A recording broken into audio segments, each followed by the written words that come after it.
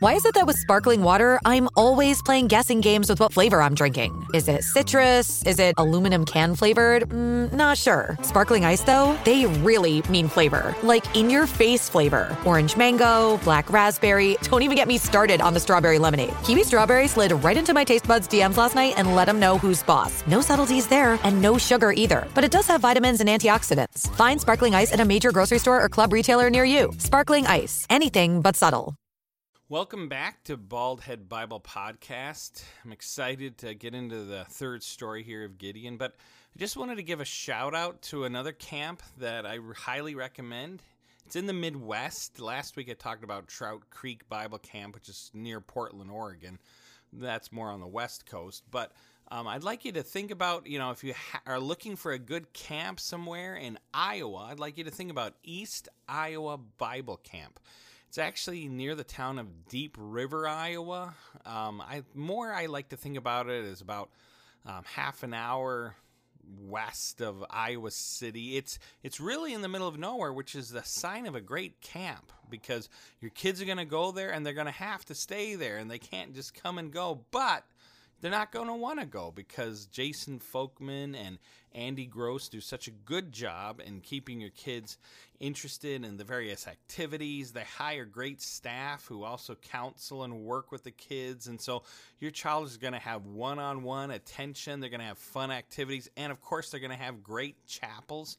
I speak there, but I know they have other great speakers there. They have a really great missionary speaker. I've bumped into 2 or 3 of them, and they really do a good job in making the Bible come alive and exciting. And I'd like you to think about East Iowa Bible Camp. Just Google that term, and you're gonna, or Google that phrase, or Google their name, and you're gonna find them. And again, think about signing your child up for camp this summer. Camp is where God can use it in a lot of kids' lives to get them away from the hustle and bustle of normal life, get them out of the video game mindset, and spend some time just thinking about God, thinking about His Word, spending time with Jesus.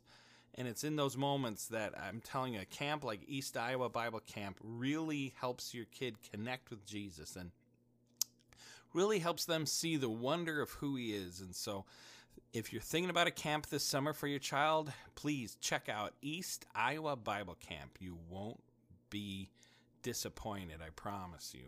The other thing I want to say is please, email me at baldheadbible@gmail.com. That's one word, baldheadbible@gmail.com.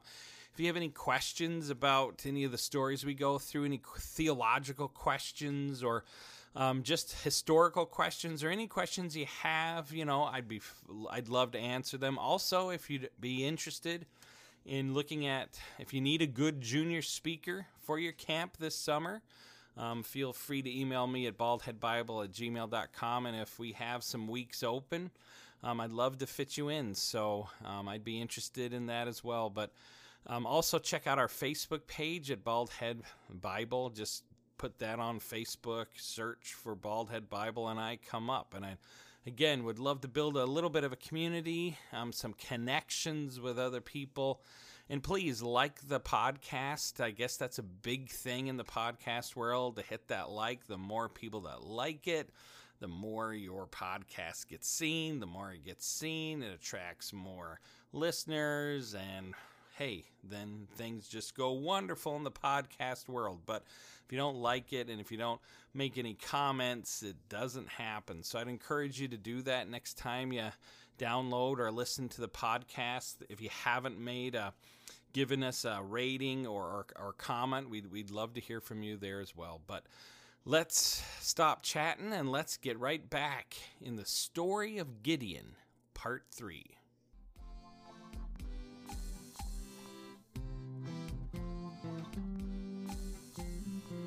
Welcome to Bald Head Bible Podcast, making the Bible come to life, featuring the exposit story preaching of Dr. John Katzian.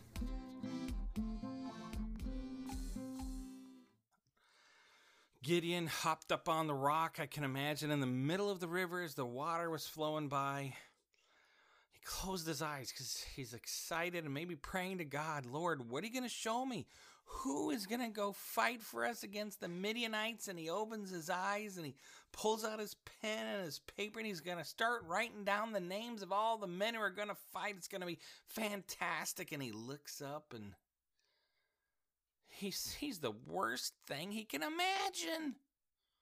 No, and he looks behind him and I can't believe it. That's way too many men. And then he looks over and, oh no, it's Larry. Please, please, Lord, not Larry. Am I stuck with Larry? This makes no sense. Have you ever been there where you think, where in the world is God? Where in the world is he? God's called me to do something. I really feel firmly. Maybe God called you to witness to a friend, or God called you to start a Bible study or a project or to do something for him. And you just know he did through Bible study and the Holy Spirit working in your life and circumstances. You're like, yes, this is what God wants me to do. And then things do not work out at all like you planned, and you wonder, where in the world is God? What in the world is God doing? Well, if you've ever felt that way, man, have I got a story for you. Well, remember last week, we left Gideon. He'd asked God for a sign, and he said, all right, God, if you want me to do this, I'm a big chicken. But if you really want me to do this, I'm going to just ask you for a sign. Please, I'm going to put this fleece in the middle of this threshing floor. And if the fleece is wet and all around it is dry, then I know you want me to do this. And so the next morning, Gideon gets up and goes out there. And the fleece is soaking wet. And all the ground around it is bone dry. Well, that's not good enough for Gideon. Instead, he says, one more test, Lord, please, just one more test. And in fact, this is the test. Tomorrow, make the fleece dry, and all the ground around it on the threshing floor will be wet. And then I'll know you want me to go battle against the Midianites. So Gideon gets up the next morning, and he sets out towards the threshing floor, and he steps on that threshing floor, and falls straight on his back. I can imagine. The threshing floor is soaking wet, and the dew was everywhere. He thinks, whoa, I bet that fleece is wet. God didn't really want me to do this. And when he steps on the fleece, it is dry as all get out. Bone dry. And he's thinking, all right, God, twice I've asked you. Twice you've answered my test. You must want me to do this. So we meet Gideon again in Judges chapter 7. And he'd called, remember in Judges chapter 6, he'd called the men of Israel and men from the tribes of Asher and Naphtali and Manasseh had showed up to fight. 32,000 men had showed up. Now the thing is, the Midianites, who they were about to go into battle against, they numbered 135,000 men.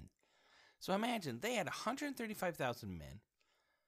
Gideon had 32,000 men. For all those of you who do math, that's one Israelite for every 4 Midianites. So one Israelite has got to fight, 4 of them and take out 4 of them. The odds are pretty much stacked against him. Well, Gideon's like, I guess I'm going to do this, God. I know you want me. I've seen you doing miraculous things. I've seen the angel of the Lord. I know this is what you want me to do. I'm going to trust you, and I'm going to go into battle. And so imagine they start practicing, they start fighting, and they start working out, and they're up on a hill, and below them in the valley are the Midianites, 135,000 strong, but they're getting ready. And after a hard day's work, Gideon goes to bed at night to sleep, to dream, but then God comes to Gideon. And I don't know if it was in a dream, or if he was just talking to him, or a vision, but I imagine God comes to him and says at night and says, all right, Gideon, I want you to institute Deuteronomy chapter 20, verse 8. Gideon's like, what? Yep, I want you to institute Deuteronomy chapter 20, verse 8. And Gideon's like, no, please, anything but Deuteronomy chapter 20, verse 8. Please, not that. And God says, yes. See, Deuteronomy chapter 20 are laws given by God concerning warfare. And a couple of the laws are if somebody's newly been married, they just got married, they don't have to go into battle. They just built a house or just established a vineyard. They don't have to go into battle. But Deuteronomy chapter 20, verse 8 says this, if any of you, it says, who is fearful and faint-hearted, let him go back, lest he make the heart of his fellows melt like his own. If any of you are scared, if any of you are too chicken to fight, God basically says it's better to go into battle with the men who want to fight than those who are scared. You can leave. So Gideon, I want you to get up tomorrow, and I want you to tell the army, the 32,000 men you have, that if any of them are too scared to fight, they can leave. So Gideon's like, all right. But why, God? Why? This makes no sense. We are already outnumbered. Why? God says to Gideon, there's too many of them. Because if we go into battle with them, if we go into battle with the 32,000, they're going to boast, Gideon. They're going to boast and say the battle belonged to them. And they won because of their might. Gideon, I want my name to be great amongst the Israelites again. And I want them to see that I gave the Midianites into their hand and that I fought for them. I want to make my name great. And with 32,000 men, they're just going to boast. We've got to reduce that number. And so Gideon says, all right.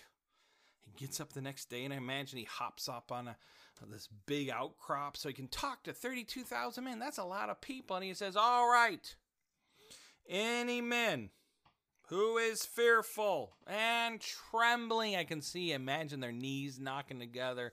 If any of you are scared, hurry away. Get out of here as fast as you can. Gideon gives that command, and he turns around expecting out of 32,000 men, he might lose 100 maybe. 500, 1,000 maybe at tops. It says that 22,000 men just ran away and went back home. You know, I can imagine all of a sudden Gideon's hearing swords dropping. Here, you can keep the sword. I gotta go. And shields dropping. Clunk. Here, Frank, this is yours. You might need two.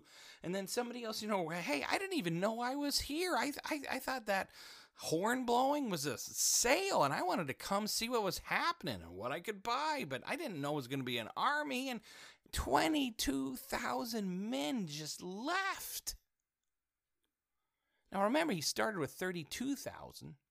That's 4 Midianites for every 1 Israelite. Well, 22,000 men left. That means he has 10,000 men left. 10,000 men to go against 135,000 Midianites. That ratio that was 4-1 is now 13-1.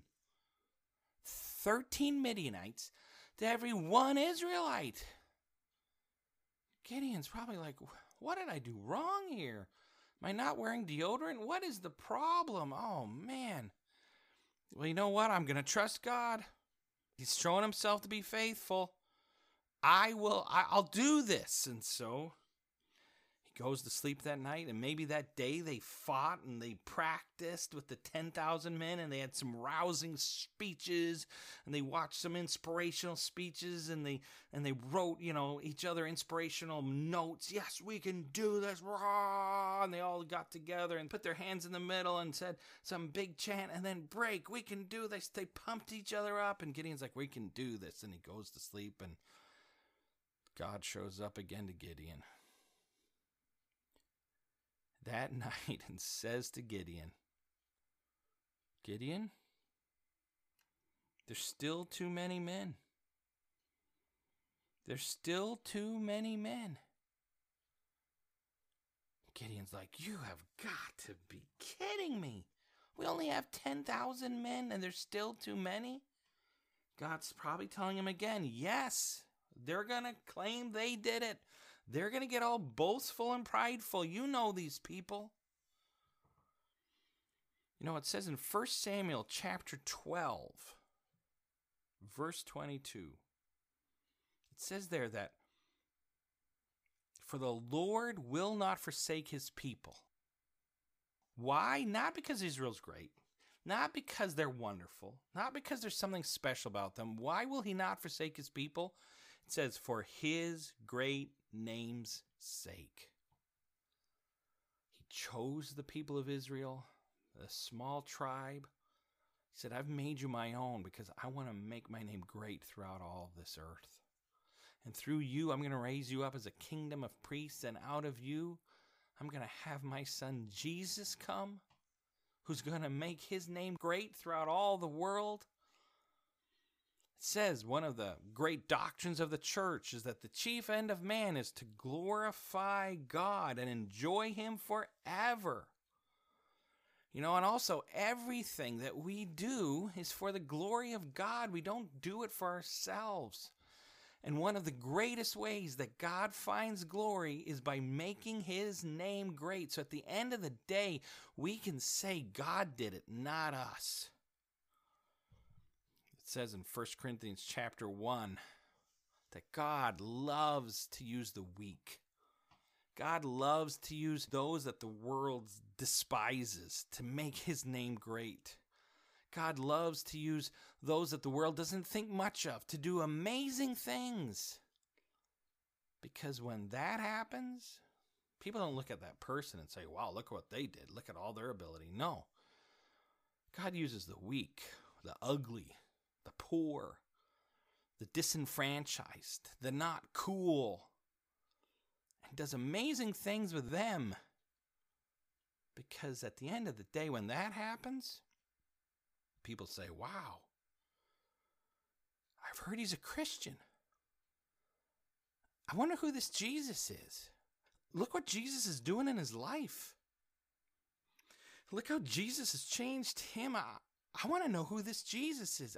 I want to know who this God is that he follows. So God says to Gideon, the number is still too great. Tomorrow, at the end of working out and preparing for battle, I want you to take the men down to the water. And I want you to let them drink, to drink as much as they want. And it says there in Judges chapter 7 that I want the men who scoop the water with their hand and lap it like a dog. So basically they're standing up, they scoop the water with their hand, and then they take their tongue and they flick it back into their mouth. Have you ever watched? It says literally lap like a dog.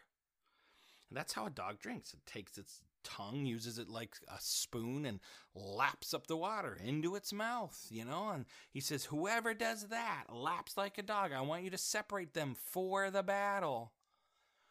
But whoever gets down there and just sticks his face in the water and just drinks as much as they want, I want you to separate them out. They're not going to battle.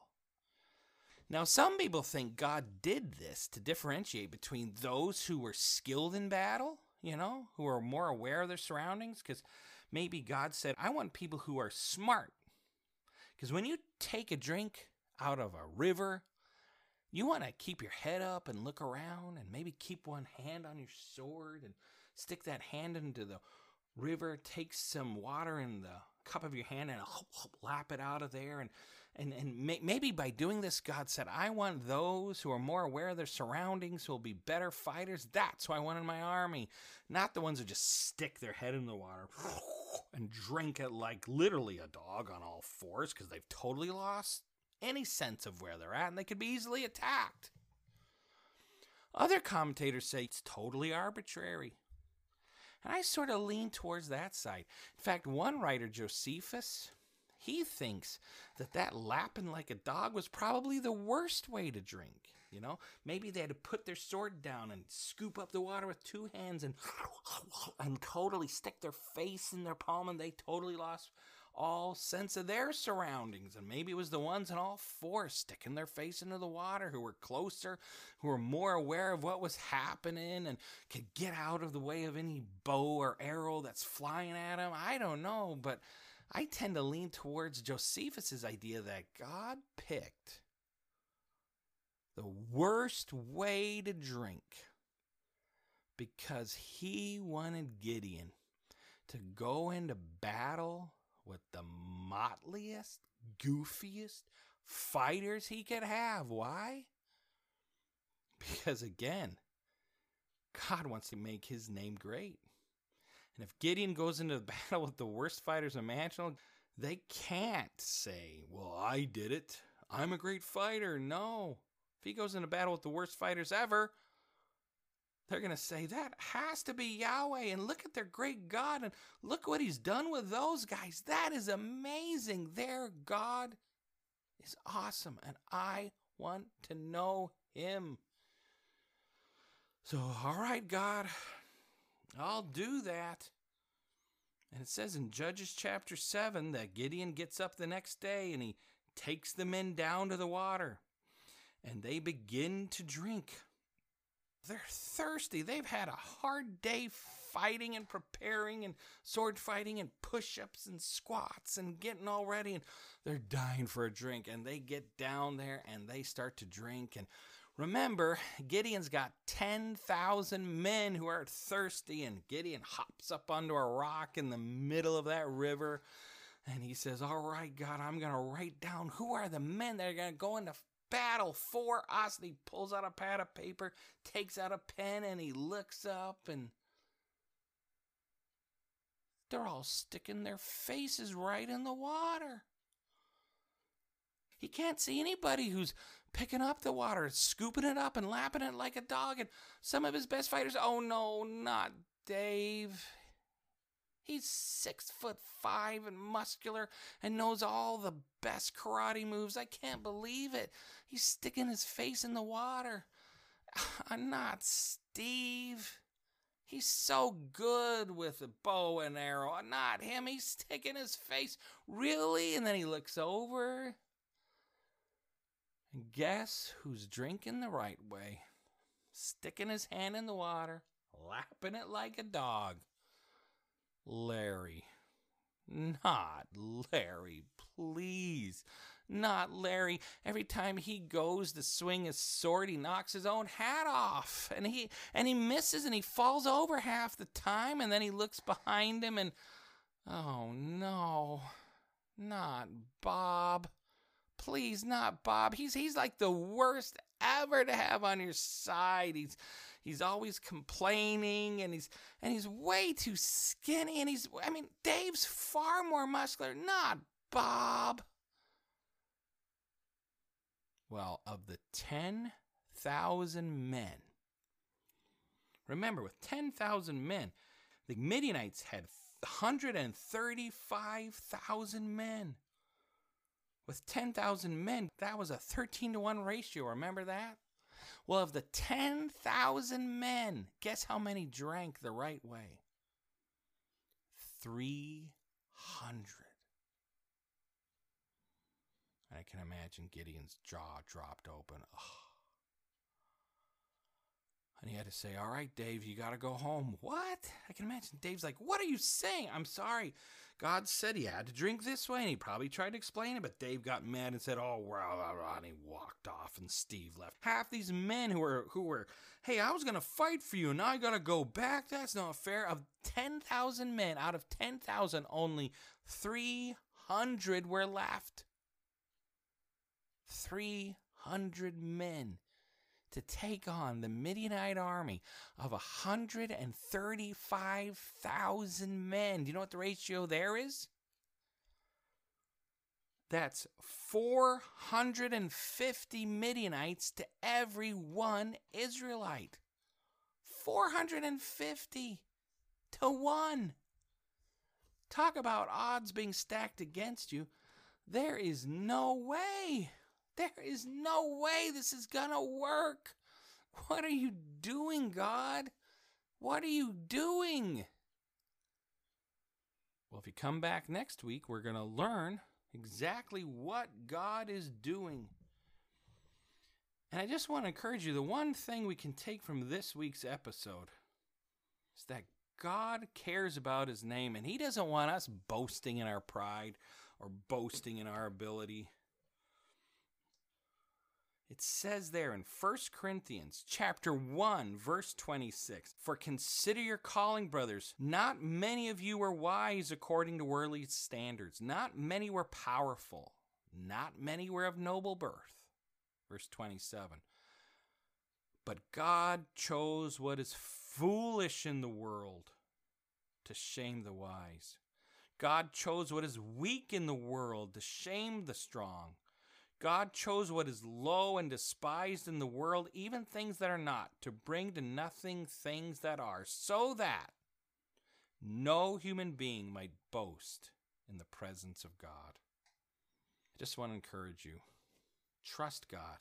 Even though things don't make sense, if you're willing to follow him and trust him, if you've said, "Hey, I have put my faith and trust in Jesus, and I've decided to make him the Lord of my life, and I want to follow him the rest of my days," if God's called you to do something, do it. And trust him.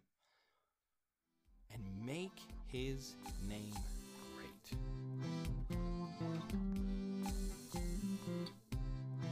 Baldhead Bible Podcast is created by Dr. John Katzian. Music composed and performed by Elijah Katzian. Edited by Lincoln Katzian. If you would like to listen to more of Baldhead Bible Podcast, please subscribe. New episodes added every week.